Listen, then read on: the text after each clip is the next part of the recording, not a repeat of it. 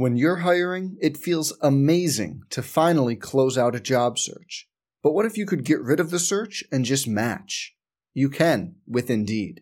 If you need to hire, you need Indeed. Indeed is your matching and hiring platform. With over 350 million global monthly visitors, according to Indeed data, and a matching engine that helps you find quality candidates fast. Ditch the busy work. Use Indeed for scheduling, screening, and messaging so you can connect with candidates faster. And Indeed doesn't just help you hire faster. 93% of employers agree Indeed delivers the highest quality matches compared to other job sites, according to a recent Indeed survey. Leveraging over 140 million qualifications and preferences every day, Indeed's matching engine is constantly learning from your preferences, so the more you use Indeed, the better it gets. Join more than 3.5 million businesses worldwide that use Indeed to hire great talent fast. And listeners of this show will get a $75 sponsored job credit to get your jobs more visibility at Indeed.com/Blue Wire. Just go to Indeed.com/Blue Wire right now and support our show by saying you heard about Indeed on this podcast. Indeed.com/Blue Wire. Terms and conditions apply. Need to hire? You need Indeed. Some people just know the best rate for you is a rate based on you with Allstate. Not one based on the driver who treats the highway like a racetrack and the shoulder like a passing lane. Why pay a rate based on anyone else? Get one based on you with DriveWise from Allstate. Not available in Alaska or California, subject to terms and conditions. Rates are determined by several factors, which vary by state. In some states, participation in DriveWise allows Allstate to use your driving data for purposes of rating. While in some states, your rate could increase with high-risk driving. Generally, safer drivers will save with DriveWise. Allstate Fire and Casualty Insurance Company and affiliates, Northbrook, Illinois. The names behind the numbers. The stories behind the names. This is the Her Hoop Stats Podcast with John Little. This is Brian Agler, head coach of the Dallas Wings. Being in Chapter 1 is always exciting. You know, it's just like opening and starting a new book. You know, there's a lot of anticipation of what's going to happen down the road. The biggest newsmakers, the best storytellers. The Her Hoop Stats Podcast. Here's your host, John Little. Ah, yes. Welcome back. John Little here with you on the Her Hoop Stats Podcast. So good to have you along again. I see you couldn't get enough after the first time. So before I forget, I encourage you to rate the podcast, throw us a few stars, review the podcast as well. That really helps people find us. And, of course, tell your friends about the great things we're doing with the Her Hoop Stats Podcast. Thought we might give you a little bit of bonus content here at the end of the week as the Dallas Wings get ready for their home opener. The Wings are set to face off with the Minnesota Lynx on Saturday, the 1st of June. And I got some great audio going out to Media Day and got to talk with a couple of the main organization heads in head coach Brian Agler, along with the president and CEO of the team as well, Greg Bibb, several players as well, and we're going to put that out in a subsequent broadcast. But I hope you really enjoyed Tisha Pinachero, our first guest. Gotten so much good response about what she had to say. So again, thank you to Tisha for joining us. But the Dallas Wings, when you look at what they've lost in the offseason in Liz Cambage and also the player that they don't have at their disposal right now in Skylar Diggins-Smith here early in the season because of her pregnancy and the recovery from it, they are a team in transition right now, and they're a team that's frankly being counted out by many. But I got the sense in talking to the Dallas Wings on Media Day that they don't really think that's fair.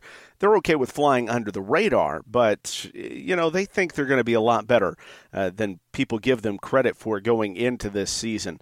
So it's going to be an exciting season for the Wings as they continue to try to take hold in the DFW area. They play in Arlington, and they averaged almost 1,000 more fans per game last year than they did in 2017, and they're trying to take another step.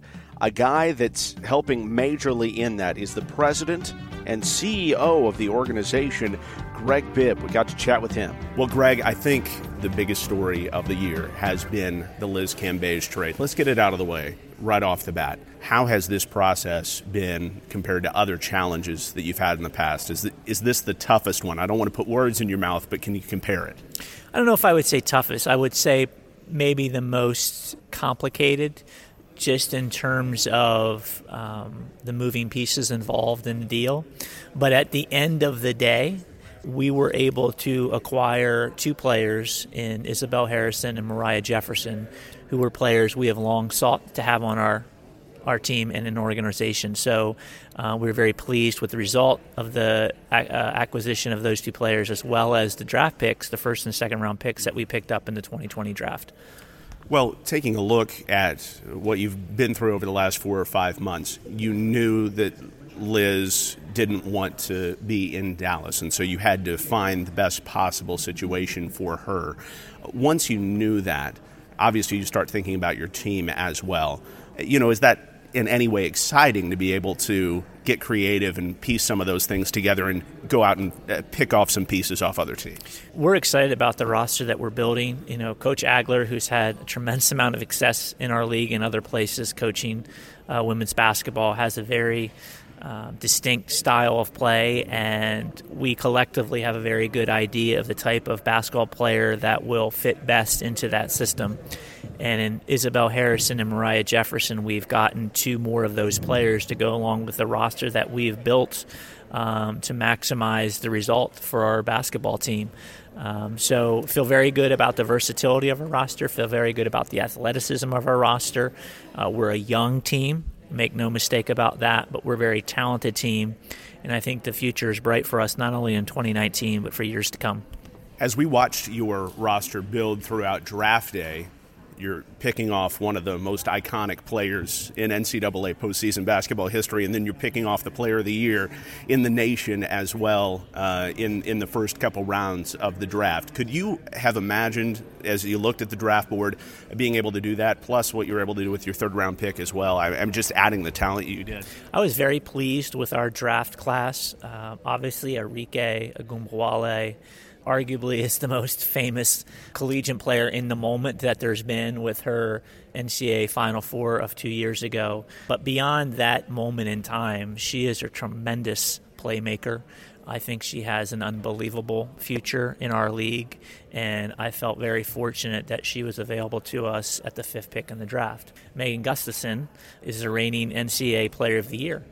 She averaged over 27 points per game. She led collegiate Division I basketball in scoring for 2 consecutive years. She led the NCAA in field goal percentage. More importantly, she plays hard every time she steps on the court, and she is a great, great teammate and young lady.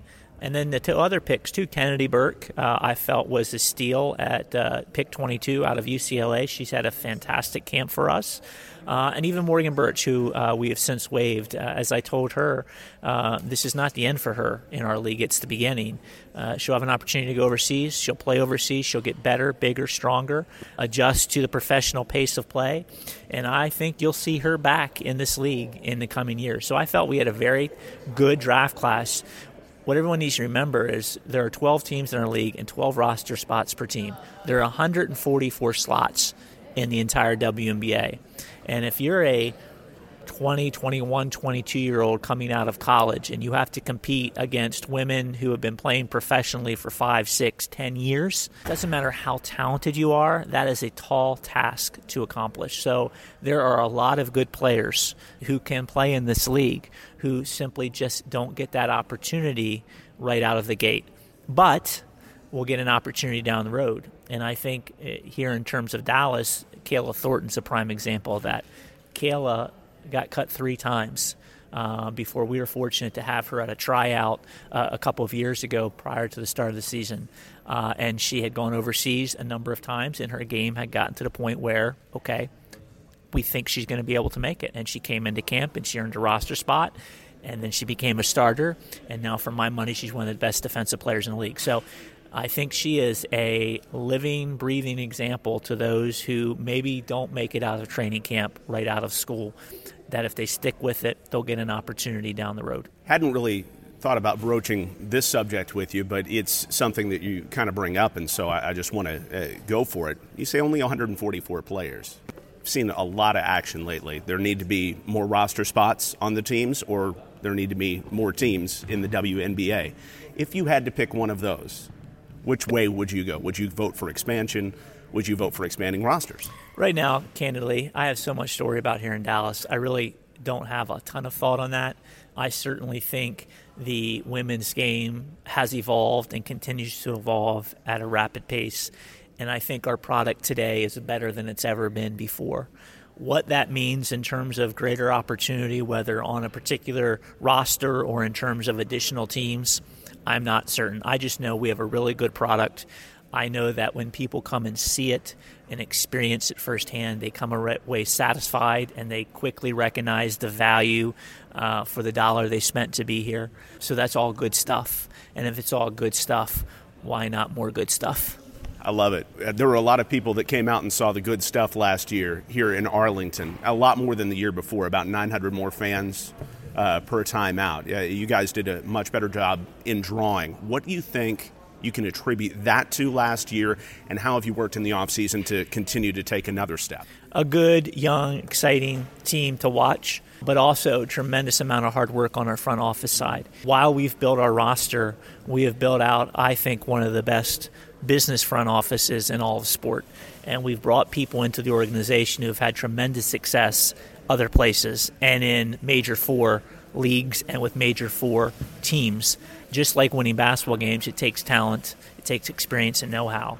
And over the last 2 years, we have seen tremendous success and made unbelievable strides in terms of growing our business. We will finish this year leading the league in new season tickets sold for the second consecutive year. We will go from next to last in corporate partnership revenue to either first or second overall in corporate partnership revenue.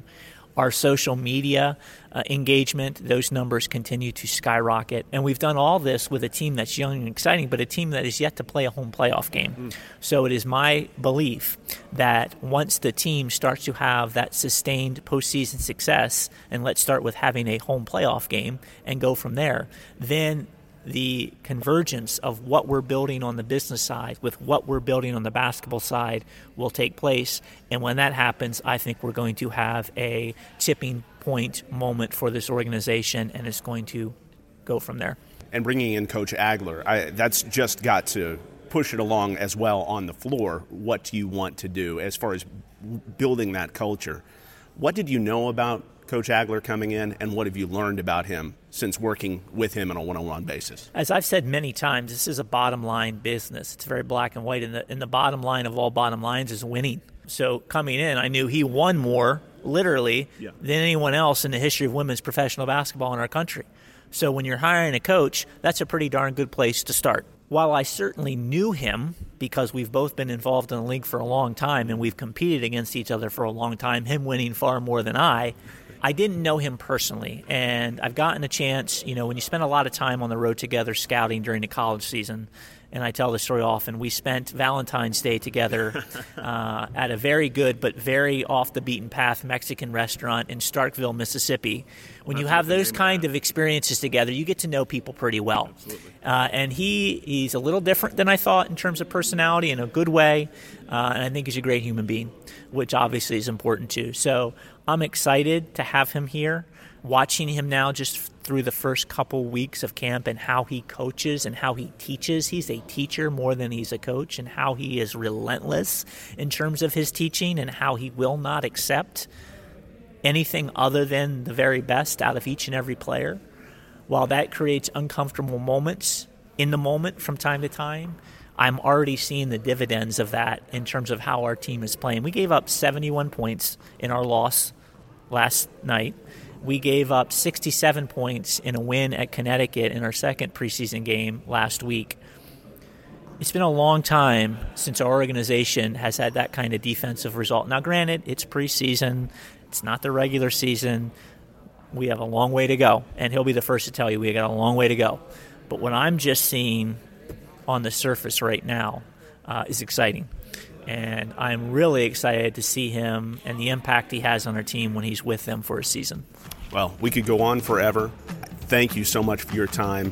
Really excited about what you guys have going on here in Arlington. We appreciate it. Thank you. Go Wings. That's Greg Bibb, the president and CEO of the Dallas Wings. Now, one of the biggest acquisitions, he talked about it, he made it in the offseason, is going out and getting Brian Agler as the new head coach. Two-time champion in the WNBA. a guy that has had nothing but success with the LA Sparks. How could you go wrong with hiring a guy like that? Let's meet the new head coach of the Wings. I'm sure you've gotten the question, why, a lot during the offseason. Why the move? What's the best way you can put into context for people the move to step away from LA, your decision, and to come here and join the Wings? Well, I think you described the Dallas Wings in the perfect manner, and that is an exciting, growing organization. Me being here obviously happened after the fact that I just felt like it was a good time and a good opportunity to recharge batteries, step away from the Sparks. I had a great 4 years there and some great people with the organization, from the ownership through the organization to the players. Just tremendous experience, working with some great people. As Greg and the ownership approached you about coming to the Wings, did it take any kind of convincing? Because I know you said right off the bat you're not retiring when you stepped away from LA. This isn't it for you as a coach. Did you expect to coach the next year, or did it take any kind of convincing from the staff here at Dallas to say, hey, we got something going? Well, I never put myself in a box, so I always leave opportunities and options open. Didn't anticipate this happening so quickly. But, it happened to be open when I resigned, and, I had to give L.A. a 30-day window to be relieved from my contract. So, after that 30 days, it was still open, and there was some dialogue between Greg and my representative, and, we had several discussions, Greg and I, and it just worked out that way. You mentioned recharging your batteries a little bit, or kind of that clean slate. How do you feel different starting here this year in a training camp setting versus, let's say your fourth year last year with the Sparks? Sort of the way I look at it now is I look at us here, myself being here, new players coming in. Even though there's a good foundation of talent, we're sort of still in Chapter 1, where a lot of the teams in this league are in Chapter 10, 11, and 12.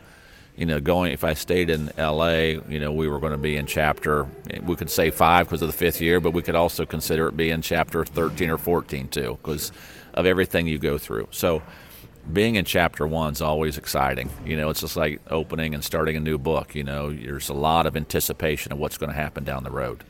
And not only with the trade of Liz, but also with Skyler being out early this season, this team doesn't look, when you put it out there on Friday, like it's going to look at the end of this year either. So it's going to be a lot of fun to watch. Let's talk about the Liz trade from your perspective, as you and Greg's perspective, trying to build a team. Once you knew that Liz wanted to be traded, how did that change your perspective about how you needed to build this roster to best suit your personality as a coach? We tried to accommodate Liz as much as we could, and in the end we did. Her desires were to be in L.A., and, I thought on a couple occasions we had a trade done with L.A. It involved a third team, a third party, and for whatever reason, in both cases, it just didn't play out that way. So no fault to hers, no fault to ours, it just didn't work out. So Vegas was always in the mix. They had desires to have her on the team, and obviously the trade that we ended up making was one that we could have made, back in February, because they showed interest there, but her representative didn't allow that to happen. So we worked hard, and it finally got done, about a week. I think there was some dialogue 10 days after the draft, and then it just moved forward here, and it happened quickly. Once it got going, it happened quickly. I think it's worked out for everybody. It's obviously a new challenge. The team's going to look different, but over time, we'll mold this to the way we feel like we have to move down the road. You're known as a defensive-minded coach, of course, and this team struggled as it was constituted last year a little bit on the defensive end. Still, there are some really good individual pieces that can get down and dirty and defend. How excited are you to coach, Kayla Thornton for a whole year, and some of the other players on this team, Glory, that have shown that they can be really good individual defensive players? Well, I like a lot of the players here for that specific reason. Good athletes, active players. The two you mentioned, Kayla and Gloria are really tough-minded, and again, they like to do the dirty work. You put those two with Kayla Davis and Alicia Gray, and I sort of call that group the Rough Riders because they are like that. They're physical. They mix it up. They're in the thick of things. They make things happen, and probably the fabric of our team will be those four people will make up that fabric. That's how we want our team to be.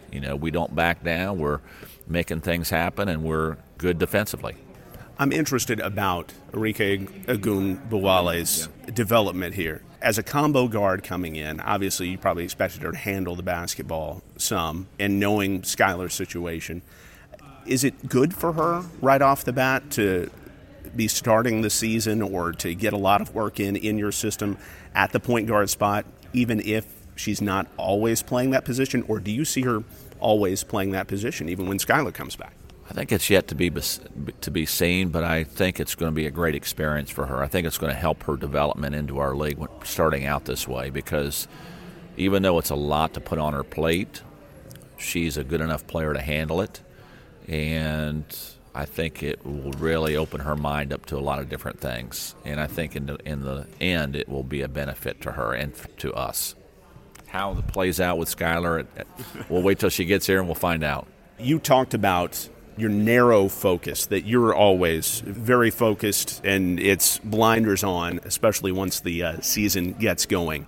What do you do to unwind, though? I get out and walk, exercise every day, usually in the mornings before practice. So that's to me, it's always a refreshing time. I get up early in the morning, and it's nice to get out and move around and feel the weather. Just opens your mind up. So that's something I do traditionally. But after that, once I get into practice, it's pretty much till the end of the day. It's about basketball.